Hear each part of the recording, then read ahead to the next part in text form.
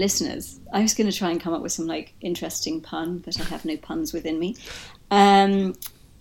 We are doing a special episode today, and it is not based on a movie, but based on questions that were asked on Instagram about things or kind of queries about what we should talk about, or sort of interesting ideas that people had that they wanted us to look at. Yeah. It was a very uneloquent way of saying this is a Q&A episode. I should probably get Instagram, maybe. Or you should do. Or maybe we should, it's because I erased everything, but maybe we should do like an estranged maybe we profile. Should. You know what I mean? Yeah, we're kind of, we've been doing the podcast for nearly a year, and I think we're deciding like we're going to do it. Yeah. Like once a week. It's been kind of nice doing the ad hoc thing. But yeah. I think we're going to like shift up gears. But there's also like a dip every time we don't do one for a few weeks. Yeah. And it's quite Listenership. hard to get back into it. But it's usually like life or work, other work that gets in the way. So it's kind of hard to keep it consistent. But I know. And then, yeah. But I thought this is cool because there's like the motives sort of grow, or the not incentive, but sort of the inspiration to do it more often and more like more just like formally when there's like communication with like people that listen to it and they're like interested. So the feedback is like great. Yeah, I sometimes get nice messages from people, which is like inspiration to keep going. Although, I guess maybe we like the sound of our own voices too much, or maybe I do. Yeah. So maybe I'll just do a podcast anyway. Yeah. So there's they sent a bunch, but I think we chose 5, and then we'll wrap it up talking about the Oscars and the Democratic primaries. Oh yeah, those chestnutty topics of the moment. Okay, so the first one was about a question about why people are so fascinated with the royal family. Yeah. And I think we talked about this a little bit. I don't know if it's the last episode where we talked about Parasite or an episode before. Yeah. But the idea is that for me, and I know Hegel has sort of like obviously dialectical reading of it, and obviously we tend to think that somebody's either for a royal family or against it, or that it's super archaic or super right-wing, or that, there's absolutely no reason why there should be a royal family. But there are certain sort of leftist ways of looking at what a royal family does, and then potentially from that formulating new ways that maybe aren't quite so ridiculous and unfair that would follow that model. Yeah. But the question was really about why people were so interested in it. And one thought that I had about it was that the royal family is sort of like a positive scapegoat. Yeah. A sort of plus around which sort of fascinations are projected. And things that don't quite fit into general society sort of sequestered away. And I think there's also something about like the royal family is like totally absurd. I mean, it is totally, there's no justification for it, especially now that we don't believe in the divine right of kings. Yeah. And that absurdity, that accident of birth, is something that I think people find quite fascinating. I mean, there's two sides to it. There was obviously, if people watched the most recent royal wedding, or actually it wasn't the most recent royal wedding because there was a minor royal who got married like last year or something, but the marriage of Harry and Meghan, one could see this. Somebody was like, they're harassing her because she's black, and I didn't know she was black. Like just seeing pictures of her, I wouldn't have thought that she's black. Yeah, I mean, I think that's a very like complicated issue, but I think one of the main reasons why, well, first of all, as that the royal family is a sort of scapegoat and they have to behave in a certain way, otherwise us as a society in the UK project a huge amount of hatred onto them. And it's, I mean, the thing is, like, that can be a legitimizing mechanism of, like, the ill social structures that we have, and we just, like, get angry and scapegoat all of our, you know, rage against them. Yeah. And that does tend to happen when people join the royal family. But sort of, but do you think that's like a real reason why people like sort of criticize her? Because she's black, or because she's royal family? Well, this is the thing. I think. There's always trolls, right? They just think it's funny that people freak out about, you know, they'll post like racist stuff, but it's just to get people angry. I think it's interesting because I think the real reason why people are annoyed, or were annoyed, now she's was sort of half left the royal family, but the reason why people were annoyed was because more that she was American and didn't understand the mechanisms by which she had to act. Yeah. But the thing is, all new members of the royal family come under immense amount of like scrutiny, and we kind of the tabloid press is sort of like a projection screen of our collective rage. And the thing is, like, that can either be a positive thing or a negative thing. I suppose it can be neutral as well, but, you know, it's like a galvanizing mechanism of people's anger in order for us to function properly. And that could, as I said, it could be like a release valve to quell our sort of anger at society in general, that we could actually have some proper change. Or it's actually like, you know, it's good. It's like, well, yeah, screw them. We're paying for them. You know, we have the right to get angry. Yeah. And it's sort of like, we can use that as like a reading of course, the like ridiculous absurdity and unfairness of it. But I think the thing is, when you are a person and each person has sort of different characteristics, one will be looked at for whatever characteristics one has.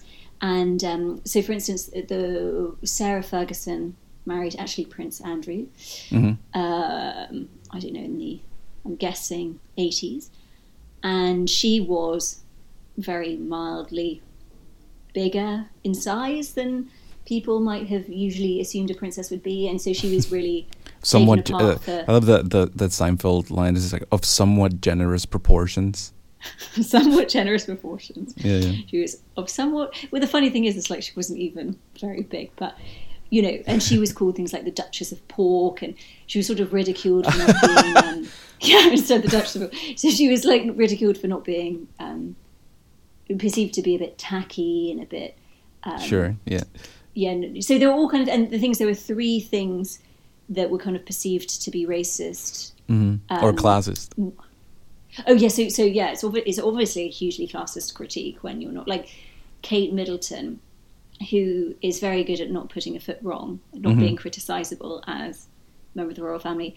You know, was obviously, she's from a middle class family, sort of more bourgeois, and she has relatives that were seen as uncouth and everything. But there were a couple of articles. One article I think pointed out that I think the title was something like "Nearly Straight Out of Compton" for Meghan Markle. And I think it's because she grew up in an area called Crenshaw, which is quite near Compton in LA, and that obviously Compton is a more African American area, so that was perceived as sort of like a commentary on her race. And there was another one where I think somebody who was associated with either the BBC or some journalistic outlet, when there was no news of the royal birth.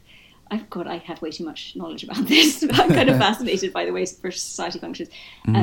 Tweeted a picture like, you know, what's the baby going to look like? And there was a picture of, it was like a sort of vintage photograph of a couple with a chimpanzee in between them. So that was obviously people are so something stupid. I know that was obviously, I mean, who knows what his conscious intention was, but that was obviously one of them. And the third one, do you know what? I can't remember what the third one was. But those were the mechanisms by which the critique that does happen a lot of the royal family took place, because they were pointing out, sort of commenting on her, you know, the way she appears or whatever. But I think there was a lot more critique about her so-called humanitarianism and Well, campaigns about climate change, but taking private jets and stuff. yeah. Well, I think the royal family takes a symbolic sort of place that is kind of akin to a void, and I think I think it makes sense that they can't, like, how did you say, like, they can't put a foot in the wrong place, because it's very sort of like template ready, and there's all this like etiquette and a look, and I think those are not really like symptoms of like racism or classism, even though they are approached by people through those channels. But really, it is the reason why that happens. It's because it's symbolic, and I think people know that, and there needs to be sort of a symbolic void between people and politics. Otherwise, otherwise it's direct, and things can go to shit, you know, when that happens. So if there isn't a royal family in other countries, I think the symbolic sort of place goes somewhere, and it's still imposed either way, even if it's not called like the royal family. Like, I would think that maybe the Kardashians is sort of like the royal family of the United States. Maybe that's an overreach, but someone is, and the first lady or someone like that, you know, Jackie Kennedy, somebody that kind of role where. But you're right. It's if you expose too much your humanity, that void almost becomes traumatizing. It's like, we want some kind of undivided subject. Yeah, which is why I think that the royal family has to follow all these etiquettes and sort of standards, because you need to keep up the appearance of, you know, this like indirectness to politics. And I would think maybe the royal family is that the job is very similar to like an actor. I mean, all you have to do is just act a certain way when people are looking. But yeah, I think it's all about this sort of like this fiction that you can invest yourself in cynically, that purely functions as a distance between the political and the individual. I think that's really interesting, and I think your idea of like the role of the princess, it's like, you are not the princess, and I think that's the issue of like, if somebody has been famous beforehand, there's a person becoming an actual person who is a princess, but it's like, and obviously we don't relate to celebrities in the same way, in the neoliberalization of the commodity of the self that has really proliferated like in the last 10 years means that we, you know, that the famous people are kind of humanized or share and expose what seems to be private issues. And it is, a lot of people like it, and there are a lot of people who get very annoyed with it. You know, if a famous person talks about their private issues too much, and it can kind of almost disturb us a bit. Yeah. And I kind of like the whole divine right thing. I'm not even sure that anybody ever believed that there was like a divine right. I think it was just something that they chose. It's maybe like a mimetic sort of acceptance, but it would be interesting for that to come back, because I forgot who said this, but they were making the point that in the United States, the first lady should be elected and should be different than just the wife of the president. But I don't necessarily think that symbolically that would work, because I don't think that the void space between the political and the individual should be electable. I think it needs to be sort of like, you know, hands off, and it just happens out of your control, and it already has its sort of characteristics and particularities, but it's not because people choose it. Because as soon as people choose it, it becomes political, and that's precisely why it's there, to create a distance. That's true. That's true. And as soon as members of the royal family, certainly in the UK, become political on any subject, I mean, a word political is so kind of contentious as to what it contains these days. We're kind of like horrified by. It's interesting, you know, I was just thinking about the idea of the void and the death of Princess Diana, because that moment of her death, I mean, that like humanized somebody who is essentially a void projection screen, and it almost ruined the entire royal family. I mean, the Queen was seen to be, you know, very callous and not caring, and all these. It really, really, people started to, and she obviously was perceived to be a victim of the sternness of the royal family, because she was, you know, this more emotional person who didn't really fit in. and but the reaction of the public, it was very hysterical. You know, people were crying in the streets, and all these like public displays of emotion, which is obviously not very British at all. But you know, that was something that really, it was completely it was like an irrational response to this horror. I mean, it was horrific. Yeah. Yeah. Yeah. I like that. But yeah, I mean, I just think that it's, I don't know, the less that people get to choose what is the void, it's the more that it functions as it's meant to. Interesting. So yeah. Interesting. So the next question, I think you were going to approach Adrian, right? Yeah.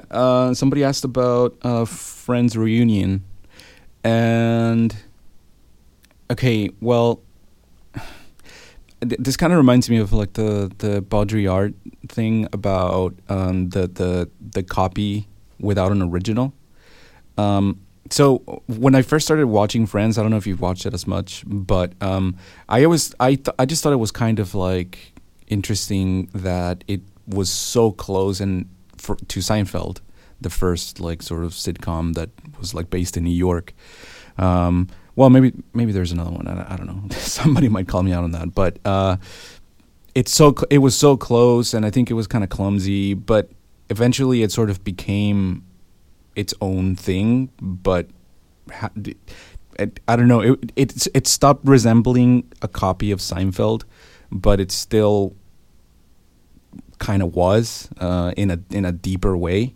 So I think that like a reunion would be this sort of like complete fail, because it would be a sort of a copy of a copy without an original. And I don't know, I just think that there's like this sort of a fetish of repetition, and to me, when it comes to media and just popular culture in general, revivals or reunions or reboots are basically just like the manifestation of death drive through art. And yeah, I just think that repetitions don't work. And I mean, we can get into the particulars of it, but like, I think that they've tried to do it with Seinfeld. It was interesting in Seinfeld because they didn't do a proper reunion. The reunion happened inside of the Curb Your Enthusiasm show. And because that show is actually about like Larry David the person with a few different like exaggerations and eccentricities, but it happened inside of that show. But it was kind of like horrific to look at because they added like phones and smartphones and like Apple Watch and all this weird shit. And I don't know, it just like things are just like out of time when they're rebooted, and it just doesn't work in the same way because it's too close to the original. I think that there's a sort of fidelity that betrays its authenticity. Yeah, I mean, I was never a big fan of Friends, but I would just say that a reboot wouldn't work precisely because it would try to emulate it, and that's, I don't know. I think that copies just don't work like that. When you follow too closely what you think is the core of something, it just ends up becoming sort of mutated and weird. I think precisely the reason why things work in the beginning, if they become successful, is because they're not identical to themselves. And when you try to become identical to it, it just backfires completely. It feels completely artificial and synthetic. What do you think about, obviously Friends has appeared on Netflix, and I know my younger sister's always watching it. Yeah. And the thing is, Netflix does, talking about this repetition thing, a different kind of repetition, it does lend itself to watching things over and over and over. Obviously, you don't have to wait until Friday evening to watch your Friends episode at 9 p.m. like you used to in the 90s. But what do you think about this idea of people returning to the same cultural products, like, 20 or nearly 30 years later? 30 years later? Like, what's an example of that? So like, for instance, this Friends, like, why it's become in the cultural imagination again now that it's on Netflix? Oh, Do you think people are kind of watching it with a sort of irony, like a distance or irony, or is there a nostalgia factor? I mean, obviously there is a nostalgia factor. I mean, you tend to have like good takes on what nostalgia is, and why we're compelled by it. Why do people watch it? I don't know. I think it's different than the reasons. I think are different than what they were when it first came out. Mm-hmm. I think there's a sort of like ironic attachment to it, because I think people watched it and it had like good ratings and stuff, but I think now people are just sort of like doubling over it and trying to enjoy sort of like an escape of like the present time, but it doesn't work like if you would. I guess like escape works completely different when it's like through nostalgia or through something completely different, like, I don't know, reading a book or watching a completely new movie. It's more like, I don't know. I think it's an even deeper sort of retreat, because you don't have to be engaged at all because you've already watched it.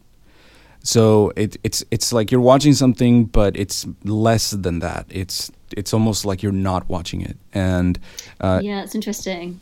Because I do notice my younger sister, when she watches it, she has it like when she's doing her work, watching it in the background with a sort of half ear. Yeah, and I think that's it's sort of like when you watch it, it's a total bypass. Like I'm more familiar with Seinfeld, but when I put Seinfeld on just to watch it, I already know what they're gonna say. Like, I grew up with it, and I kind of know, like, I know the lines.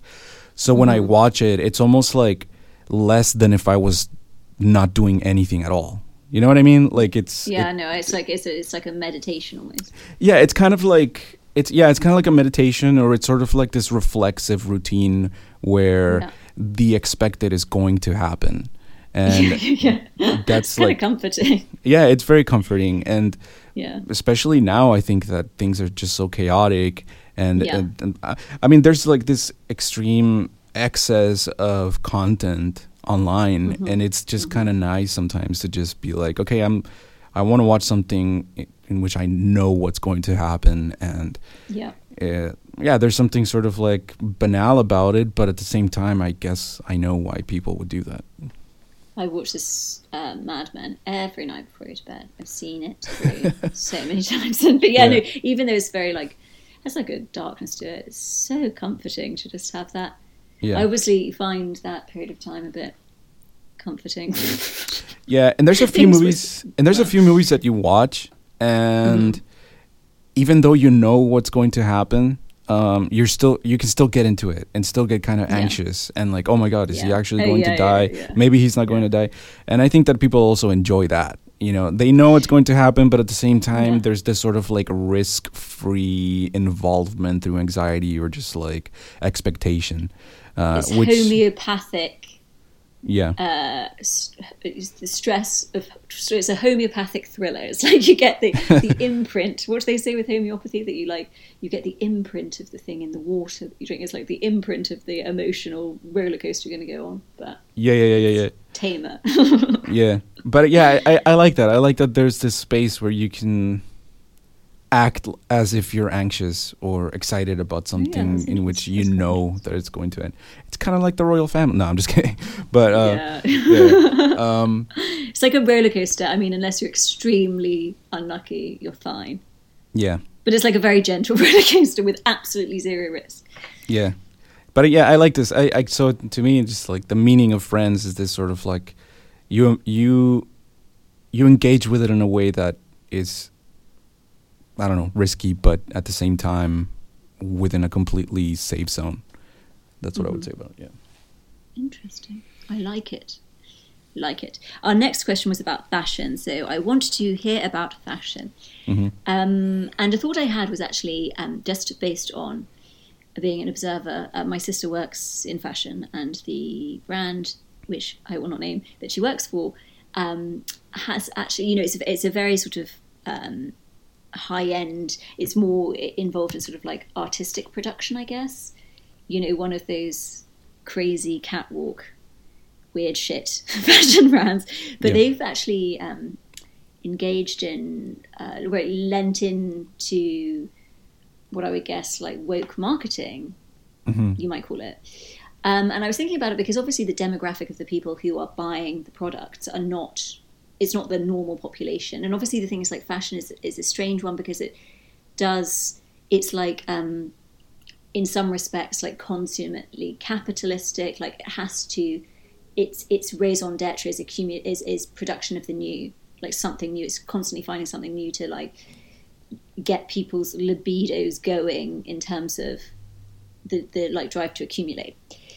But at the same time, it's sort of outside of capitalism because when it's a sort of type of fashion brand where they make all their money selling ridiculous handbags, but not very many of them, to a certain like stratum of society, it kind of plays the rules differently. And obviously I was thinking about this notion of like go woke, go broke, and how woke marketing really doesn't work very well in the public. You know, you look at Gillette, and I was kind of, or the Pepsi ad, you know, and part of my thought as to why those companies had done it was that, you know, these videos get like hate views only on YouTube type thing, and nobody is so stupid as to, you know, I think normal working people can see through that absolutely like very silly take on quote unquote politics.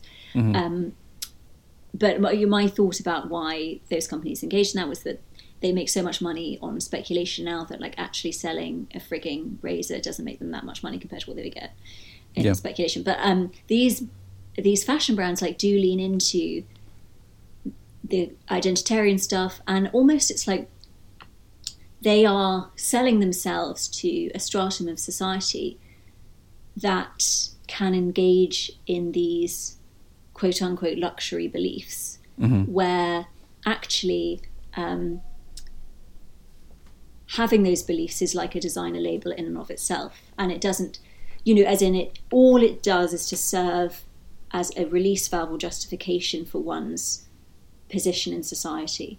Like it's not radical in the slightest. And I think we all know, you know, normal people know that that kind of politics isn't radical. That marketized version of so-called, well, it's, you know, with a tinge of social justice, is just not that at all. Yeah.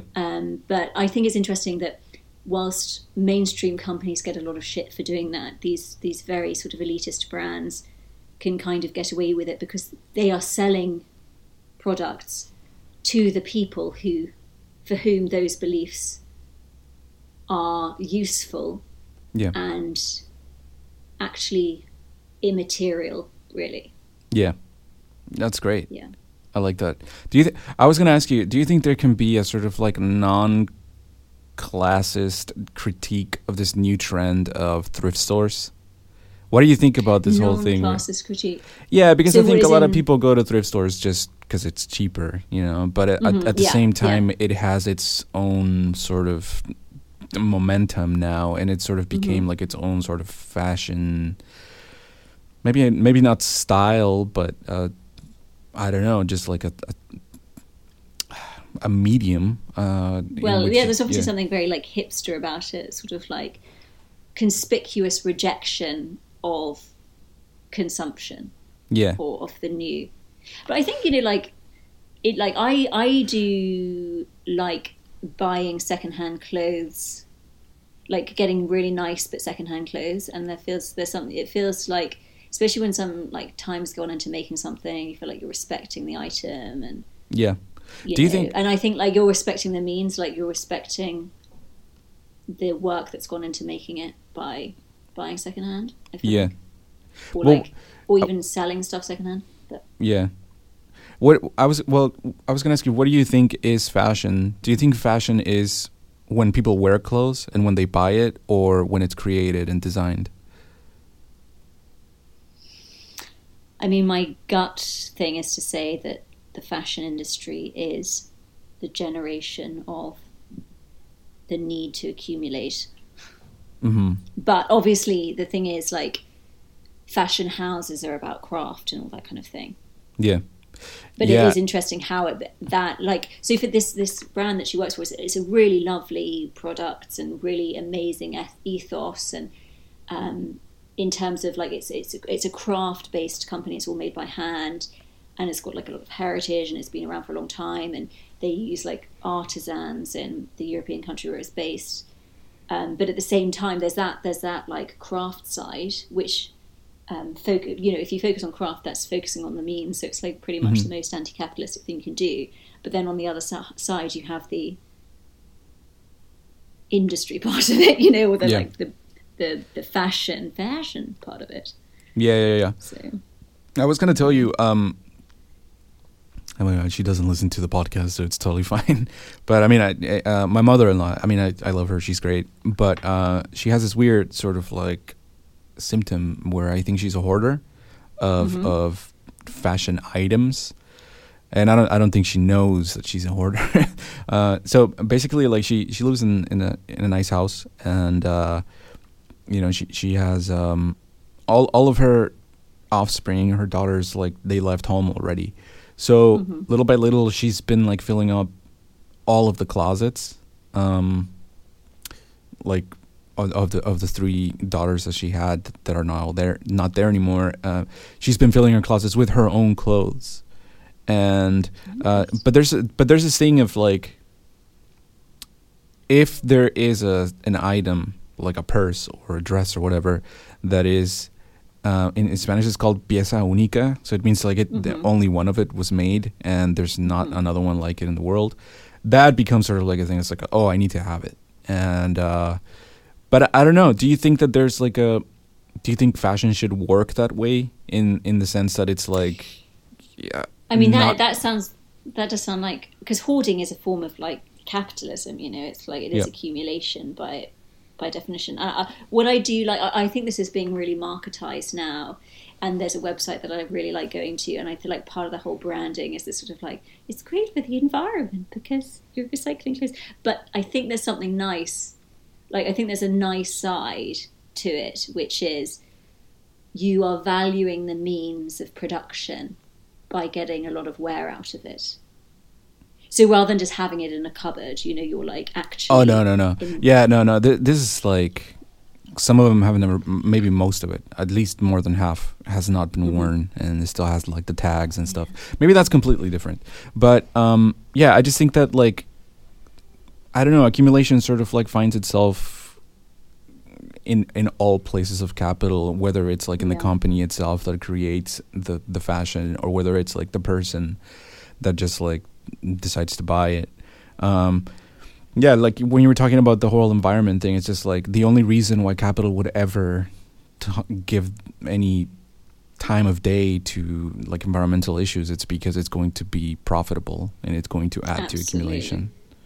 Absolutely. And this is where I think like it's because capitalism has spread to so many realms. And actually I just wanted to make a quick aside about, it's interesting that fashion is something that is like perceived to be, and kind of rightfully, like capitalism par excellence, is because like, if you look at the fashion house of Phantom Thread, that's actually like, that is the non-capitalistic side of it, the in real embrace and like entering into excellence and like the means of production, and how it was so quickly capitalized upon. It was like it seemed like an early industry that was really liberalized. But I think this whole thing, as you say, like capital will only engage in things that like serve capital. It's becoming so obvious now because it is spreading so fast and such fast rate to all these different realms. And I think really obviously we can see the fallacy of a lot of 20th century political movements, 68 being one really obvious one, where the things that people claim to be political are nothing of the sort. And it is funny that like some sort of bad reading of what the unconscious is really ends up being like, the body is political. Well, I mean, it is because you live in the world and you live in material conditions, but it's not, because it's not really basically it's not surplus value. That's great. And what is surplus value is you going on Instagram, creating a brand out of, look at I am so woke because I'm embracing my size. Mm-hmm. Like, that's actually the capitalistic gesture. Yeah. That's pretty good. I like that. Anyway, this is something I kind of want to really talk about later, about the Taylor Swift documentary. Oh my God, yeah. No, but I was gonna tell you, this is like, I don't understand fashion. Like, I've very often thought that, you know, it would be such a relief for me to just buy like 10 of the same outfit and I would just wear the same thing. Like, I like that. But I guess like even that is sort of like accumulation, you know. Yeah, no, it's interesting. I think because I think it can be either. It's like minimalism, if it becomes like a desperate drive to be minimalist, is sort of capitalist. But if it is like minimalism as a result of, well, it's because minimalism is an aesthetic. It's not. Yeah. Well, at least it is now as a brand. It's not really about like living with less. It's more just like a look now. A look. But the thing is, it's like, if it happens to be a result of, you know, a desire to own fewer things and not like, you know, as in it's a natural offshoot of being the kind of person who knows that more stuff doesn't make you happier. Yeah. Then I guess that's not. This thing is, all these terms are so slippery now because like we are enmeshed in this like multi-dimensional matrix of capitalism. Yeah. So, yeah. Crazy. Should we do the next one? The next one was Black Mirror. Black Mirror. I'll do that one. So Black Mirror is like I was talking to a friend the other day and we were having a discussion about whether Black Mirror is about technology, because I think it's being sold like that. Or advertised like that, or at least a lot of people understand it like that. But I don't necessarily think that it's about technology. First of all, like, technology is not really anything in itself. It's just this sort of, what would you call it? This sort of like force that is inhabited by subjectivity and just like content that is created by subjects. So maybe it's sort of like an accelerator. And sort of like an expander or a repetitor. But I don't necessarily think that technology has changed people. Maybe the amount of exposure has, but what they're being exposed to is completely sort of like, you know, within the realm of what is human. Not, you know, like, technology itself doesn't bring anything to the table. I might be wrong. I agree with you. I think it's completely imminent, basically, to sort of subjectivity, and it's sort of like an extension, you know, like on Google Chrome, you can put like an extension that is sort of like an application. I think it's exactly the same thing. And I think maybe that's really technology has always been like that, right? I mean, technology is sort of like an appendage, a sort of metaphysical appendage to what already exists, and it's imminent to it. But anyway, I thought maybe I would just take a couple of episodes and just give my take on it. So there's an episode where people can revisit their memories, and you can tell that they're doing that because there's like their eyes become sort of clear. And that means they're just sort of like, their eyes are on standby because what they're looking at is something that they already lived. Sorry. And there's this very interesting part in that episode that is called, give me 1 second, I think it's called Your Life or something like that. The Entire History of You. And I think it's the 3rd episode on the 1st season. And there's a scene where it's kind of horrific, and it's meant to be, maybe it has to do with like the music and the lighting and stuff, the atmosphere. But there's a couple that is having sex, and they're both gone. Like, both of their eyes are clear, and they're having sex, but at the same time they're not there, present in the moment. So that kind of reminded me of a couple of things. That scene in Annie Hall where they're having sex, and then their ghosts or their specter sort of just like, her specter leaves the room, and then his specter just goes, and then they start like arguing amongst themselves, or just like, hey, what's going on, while they're having sex in the other room. And then the other one is the scene from Blade Runner 2049, where there's like this phasing issue between the sort of phantasmatic tailor-made to the desires of the replicant, which is like joy.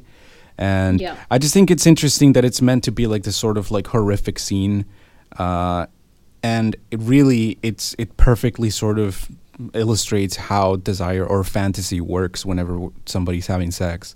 Zizek has talked about this a lot, and it's that whenever you're having sex with somebody, there needs to be this distance between you and the other person through fantasy, and you're like in the moment, but at the same time you're revisiting a certain sort of fetishistic moment in which you fell in love with the person. And like in that case, like sex really becomes sort of masturbatory, because you're hanging on to this eternal sort of fetish that you can revisit. And I think it happens all the time. And I think it's fascinating that you could be having sex with somebody, but be fantasizing about them in a different, like not in the moment. You know what I mean? Yeah, it's funny. Yeah, no, absolutely. Yeah. Like you're cheating on the person with themselves from a previous moment or like capture.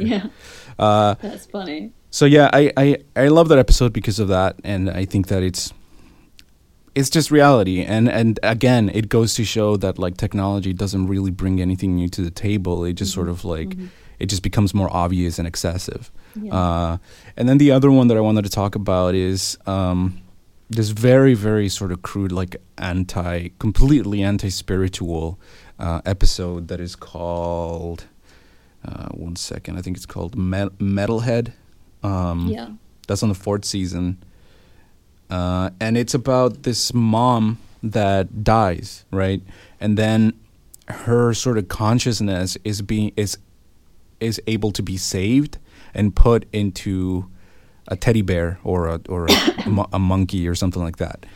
Anyway, like she lives, or maybe I'm confusing it. No, well, the whole point is that like she dies and then her consciousness gets put into this like device, like an Alexa or something like that. Yeah. And she is able to like look around the room, but she can't do anything. Like she can just see what's happening, and it's basically like a living urn or something like that. And she can witness like her family sort of like living their lives. But what happens is that after some time the husband remarries, and it's just like this horrible thing. Like she lives in this basically like a white room where she can't die. She can't experience hunger or anything like that, and she's just like, it's just this complete nightmare, just like eternity alone, just witnessing life without being able to interact with it. And I just thought that was a very interesting thing, because a lot of people put a lot of emphasis into like the soul, right? And like the soul is like the most important part, or at least like even your consciousness is like the most important part, if it's not like religious or whatever. But there's a sort of limit to spirituality, and it's completely tied to the body. And I think the body is like sort of like what allows us to interface with the world. And if you don't have the body, it's pure sort of existential dread and horror, and just because you have all of these thoughts that are just like about envy and jealousy and about self-destruction and all of that. Like you can't even self-destruct if you don't have a body. So I think the body is like essential to what it means to be a human being, even more than consciousness, I guess. Because let's not forget that most of nature is based off on just like sort of like the natural textures, which is like the body, and the consciousness is the only thing that separates us from everything else. And maybe it's important to remember that perhaps that's the sickness of the natural world, which it's this deviation into consciousness. And I just thought it was interesting that there's this emphasis on like the body as like the primary holder or vehicle. And I would say it's like, is it a vehicle, or is it even more, does it take an even more important position than that? And it's like the consciousness is not even, it's negative without a body. Yeah, but I mean, it's like consciousness does not yeah. I mean, yeah. Obviously, it's like a whole Descartesian question, but it's like the spirit is the body. Yeah. You know? Yeah. Yeah, I would agree. I actually wanted to just bring something in about, this is basically a riff on God, Todd, has a point, where he talks about this notion of privacy in capitalism, and this whole anxiety about privacy is actually like a really great capitalistic ploy, because really, like, in the past, different formations of society, the private life didn't exist in the same way, and privacy is like a real fetish of capitalism. And basically, there's like a dialectic of borders in capitalism. You obviously have to, in order to break down borders, you have to create new borders, and capitalism has to always be crossing new borders. Threatening to conquer something else, right? Exactly. And so the threat to privacy gives us a sort of sacred space that's not really sacred, that it's privatized. That like is always under threat of being taken over. Mm-hmm. And so this whole like retreat to nature and stuff like that, people think it's like, oh, it's a retreat out of the capitalist system. It's almost like the most capitalistic move, because it's a way of not engaging with the world, the public, which I think is like really important, but it's a sort of a fetishization. Basically, it's like a way of making saintly this realm that needs to be protected from capitalism, but that basically is like the capitalistic move in a dialectical sense. And I think technology is another way. This kind of like real scaremongering around technology. How, oh my gosh, it's going to melt children's brains. It's like I learned all the stuff that was most useful to me during my education from audiovisual material, Mm-hmm. Yeah, it's not like, it's not some like dangerous thing. It can be really positive just as much as anything else can be positive or negative. Yeah. And obviously, as you say, it's like a magnifying arm of human beings. And obviously, like everything, when it's on a greater or lesser scale, has influence. You see like Facebook in the Arab Spring, like that, say, it's a magnifying mechanism, but in and of itself, it's not some great like spooky thing. And I think this sort of fetishization of the non-technological is a capitalistic move, and it wants us to kind of like hold sacred within our minds this kind of nostalgic time when everything was simpler. And it's that promise that is better, that is the capitalistic gesture. Yeah, and you can always take it apart. Like, things have never been simple.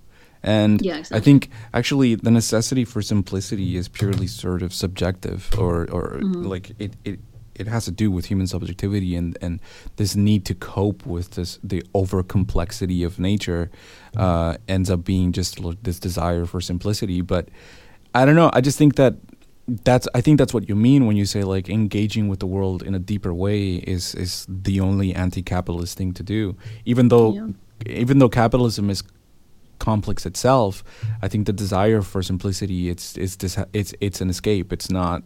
I don't know. I think when and you mentioned nature, like since when is nature simple? Like it's like extremely complicated, and the whole like. It is where all of our anxieties come from. Yeah. Because we obviously live in the natural world. The natural nature is fucking terrifying. Yeah. So that's why it's important for people to read Hegel, because they need to think more dialectically in it. You face the world in a way that is more complex, and that's basically the only anti-capitalist sentiment I think that is like available to us now. Exactly. Yeah. The next one was me, spelt with like several M's and several E's, and obviously I think I know who put that on, but I actually do have a lot to say about this. One of them is, if you want to understand contemporary ideology, listen to whatever Taylor Swift's album is talking about at any given time. Yeah. Honestly, it is. And also watch that Miss Americana documentary. It's amazing. Oh, okay. Me, like that fucking song. I'm the only one of me. Yeah. Okay. Yeah. The unicorn, for me, is the emblem of the neoliberal era. It's like the self is like this like the thing is, I guess I'm dialectical about the self. Like for me, the self is the mechanism through which we touch the universal, because we all experience lack as speaking subjects. Yeah. But sort of the capitalistic idea of the self is the self as a commodity, and identity politics is that really laid bare. And the unicorn, it's like so the self as a commodity. A commodity has to be something new, individual, something because the way capitalism functions is we're always seeking something new, something special that will make us whole and complete. And the commodification of the self is the self becomes special, unique, different. And I think this is where I see Jordan Peterson types as the same as the SJW types. It's the same structure, but sort of different. Well, I say the same politics, basically, but different aesthetics. And in order to overcome capitalism, we have to overcome this idea of the self being special, because it's the basically. And if we have a focus on the specialness of the self, we have a perpetual competition between each of us and are pitting ourselves against each other.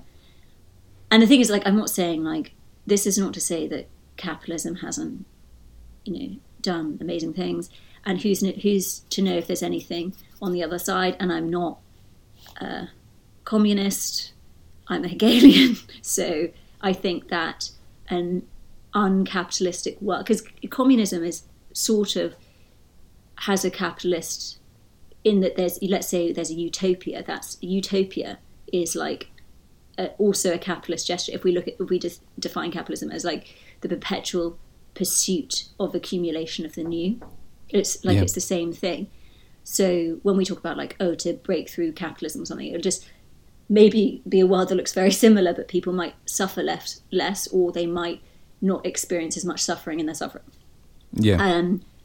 But yeah, this commodification of the self. Yeah. And there was a really fascinating one recently with a particular person who has a particular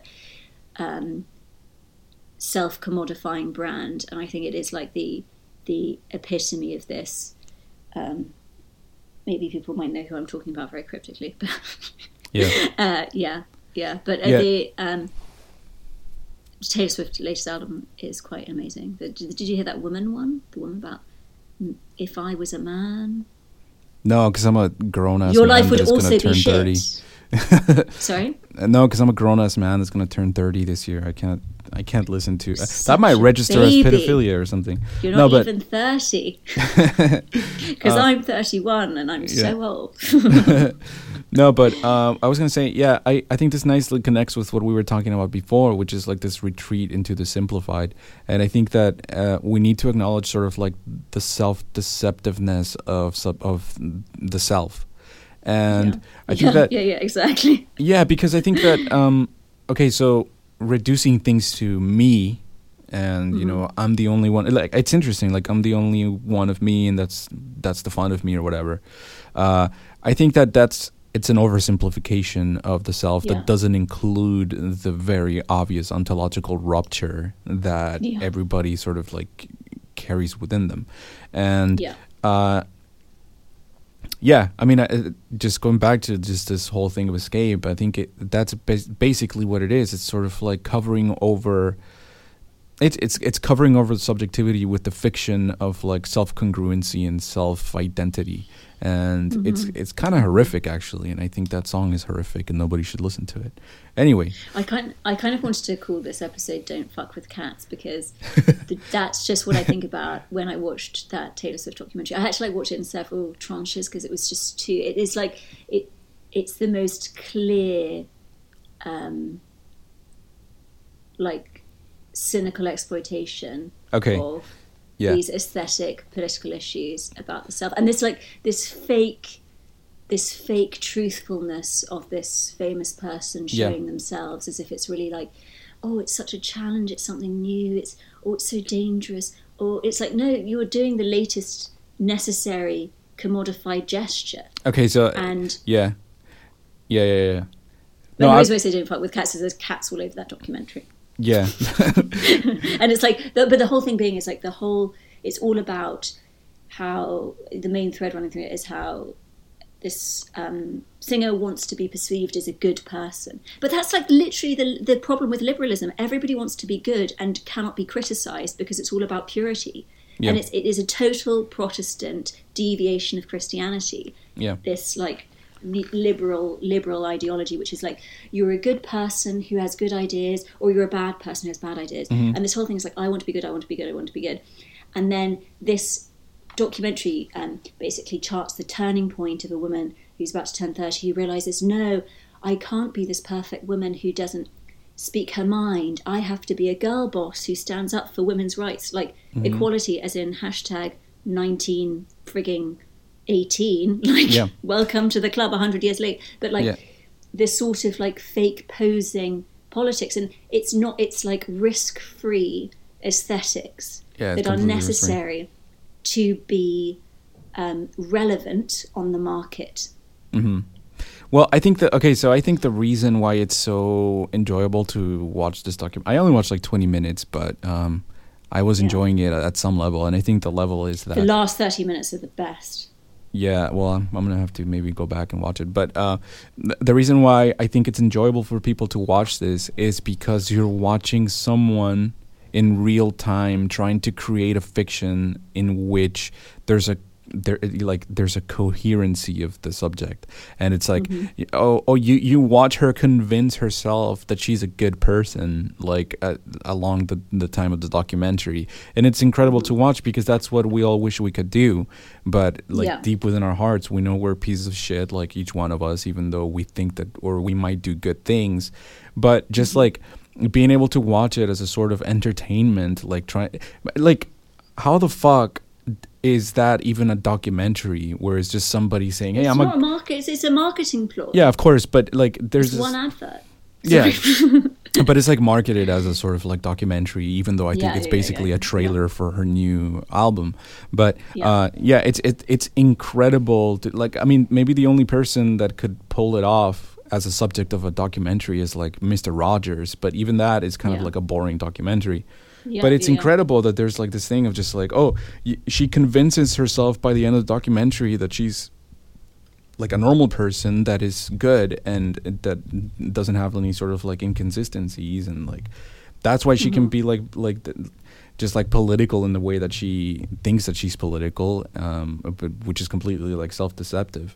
But yeah, it's kind of crazy. It is, yeah. You're right. Like, it's very clever coming up with a narrative, like a very bad faith narrative to cover over what is really just like maybe completely unconsciously a branding exercise. And like in the sense we see all the time, it's coming out with certain, I had this problem, I had that, as a way to not be able to be criticized. But there's this there's this amazing sort of like Klein bottle, Mobius strip thing that happens because it's okay. So people watch it, and if they're not critical thinking, they just think, oh, she's a person just like me. But really what happens is that at the end of the documentary, she becomes this sort of like non-person, just like everybody else, but it functions the other way. Like, you're allowed to think that, there's this like superstar that is a millionaire, and you are able to identify with that person through the fiction of like coherence. Whereas really what happens is that like, she completely proves that she's like a complete non-person, just like everybody. But it happens like in this weird sort of like twisted, inverted way. Interesting. I know, and the reason why I say don't fuck with cats is like, it's a whole way for her not to be able to be fucked with, i.e. criticised. The irony is that, like, that's so true. But no, I even look. So I was even talking to his friends, and he was like, he was like, "Hey, did you watch it?" And I was just like, "Yeah, I mean, I don't know. I don't think I'm gonna watch it. It just seems like a trailer to her album." And I mean, to me, that's like the most obvious use of this fucking thing. But to him, it was like, no, it's not that. It's about, it's about her and how she's a real person. I'm just like, so it's incredible. Like, people fall for it, and But you really got to be a specific type of blind. Yeah. But I know it's funny. I don't know. It's interesting how the whole system we live in works. It like requires a sort of, like a blindness, a disavowal. Yeah. Yeah. Should we go to the next one? Maybe should we do one more, and then maybe we could like do it a part 2 because we're only halfway through. Okay. Well, not even actually, halfway through. Maybe we're at an hour. Should we stop it there, and then we'll do like a part 2 like pretty soon? Yeah, let's do that because we have to talk about punk, Billie Eilish, woke ideology in Hollywood, stand-up comedy, Greatest Showman, the Oscars, and then the primaries. We could do the other half, part 2.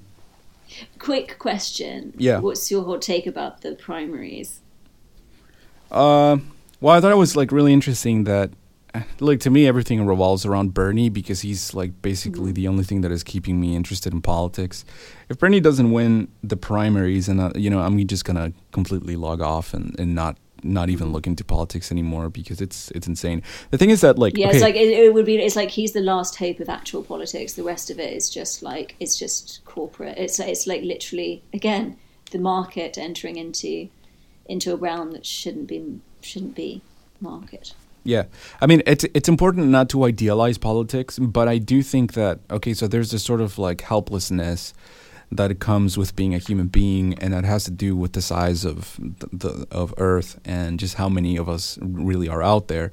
But the reason why politics are important is because it's a direct response to that helplessness. Like, do you care about the poor? That doesn't mean that you have to go out and just like give people food or whatever. I mean, you can do that, and bless you if you do. But really, politics is meant to be sort of like the agency of care that we have for each other. And it's just so disheartening that that's been completely taken away. And now it becomes like basically a capitalist industry. Politics was just like this accumulation of influence, but influence towards really nothing other than accumulation and capital. So, but really, politics should belong to people, and it should serve the interests of like people towards other people. Something that I think really played a big part in the Labour loss was this, and obviously, like, one could say this about us, but I don't think we're doing it in the same way. Well, I hope not, and if we are, then I don't like myself. But this sort of like, I don't know if grift is the right word, but this branding as a so-called leftist, but it's not that because it's sort of like a careerist leftist, I would call it. And the careerist leftist will, by definition, like lean heavily into identity politics because the careerist wants to have approval from the big other, and the big other is currently the market to a certain extent. Mm-hmm. And so it's, and those who I feel like really are, basically, one fears getting cancelled, one fears getting called out, so one must not risk anything, and one must not, by definition, really be a universalist. And often there is a particularity to group status, certain groups by, I would call them quote-unquote leftist careerists, because I don't think that if you're not a universalist, for me, that's the only definition of a leftist, really. Yeah. Or you could be an individualist and you get to the universal through the individual, potentially. Yeah. But, like, I think there's a lot of it now, and I think so much of it has really damaged politics. And there's also this, like, and I think that the Elizabeth Warren phenomenon is this sort of, like, like a careerist I think she is a careerist leftist. Like, she has admitted herself like a capitalist to her core. Things haven't gone well for her in the primaries, but, like, I think she's a so-called leftist grifter, but it's like an aestheticized version that isn't leftist at all. And that term, that aestheticization, has like been taken, like, even the word Marxist now doesn't even mean Marxist. Or like socialist. It's like you can be a quote unquote socialist without being a socialist at all, with like being a careerist. Yeah. So I have like this sort of weird hot take, but okay. So helping people is not, it's like unsexy, right? Because it doesn't include enjoyment into it or death drive. So even though, but it doesn't feel good in the way that it feels good to do other things to help other people. Now, the reason why people are enjoying so much the Trump presidency, whether they're from the left or from the right, it's because there's an incredible amount of enjoyment that comes from like his followers and just like seeing how other politicians are just like losing their shit over it.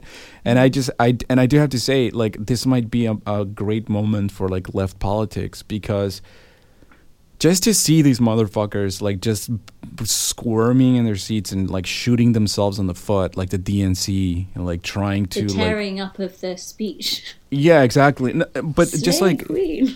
No, but the whole app thing, the shadow thing, and oh my gosh, yeah, and just the way that they're like stalling everything, just so that Bernie's win is sort of ambiguous and people are not really sure what happened. Yeah.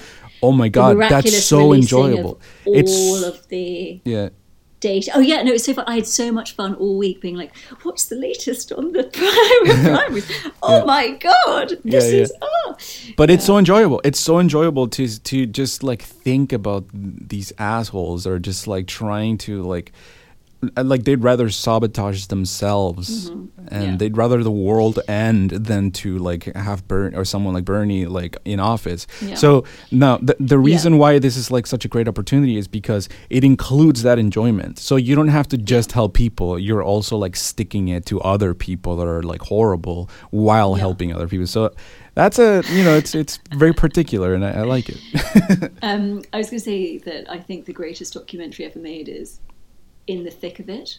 Well, I don't even know if it's The Thick of It, In the Thick of It. I think Veep is based on it, but it's like, it really, like, I'm not in any way, having been an intern at the British Embassy when I was like at college, and also through like work my father did, like when you see the way like governments are run, it's like 24-hour firefighting fuck ups, like it's run by people. Therefore, like any conspiracy theory, it's like, no. People are idiots. We're all really incapable. We're all split subjects. We all don't have a fucking clue what we're doing. But I felt like this was really good because it was like the most candidly obvious attempt within the parameters of the legal to do things that kind of took the sting out of Bernie being ahead in the popular vote. Yeah. You know, it's just like that. I'm not a conspiracy theorist at all. But the like real evidence of a hand in something was like how hilariously ridiculous it was. Like, well, okay, so like the release of like the Pete being ahead, because it was like miraculously counting all of the things first.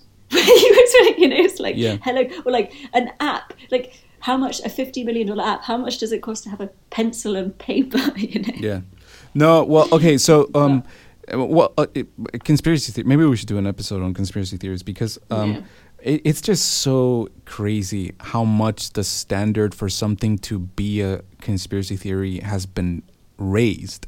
So things now need to be completely ridiculous for it to be like a conspiracy theory, because a lot of the things that would be called conspiracy theories like maybe 10 years ago is just now like a matter of fact. So I don't know. It's just like maybe that's why people are so fucking depressed, because conspiracy is basically like everywhere now. Yeah, I guess things are like, I don't know, on the surface. But I guess the thing was, I think is also that with the primary, I think Bernie wasn't as far ahead as like all of that other shit aside as like maybe people would have wanted it. And obviously it's different now because there's like so many more candidates. But that being said, it was amazing entertainment for a week. Yeah.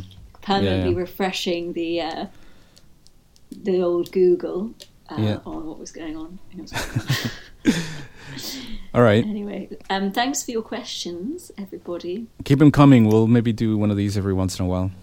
Yeah, absolutely. Yeah. Okay. All right. Over and out. Over and out. Bye.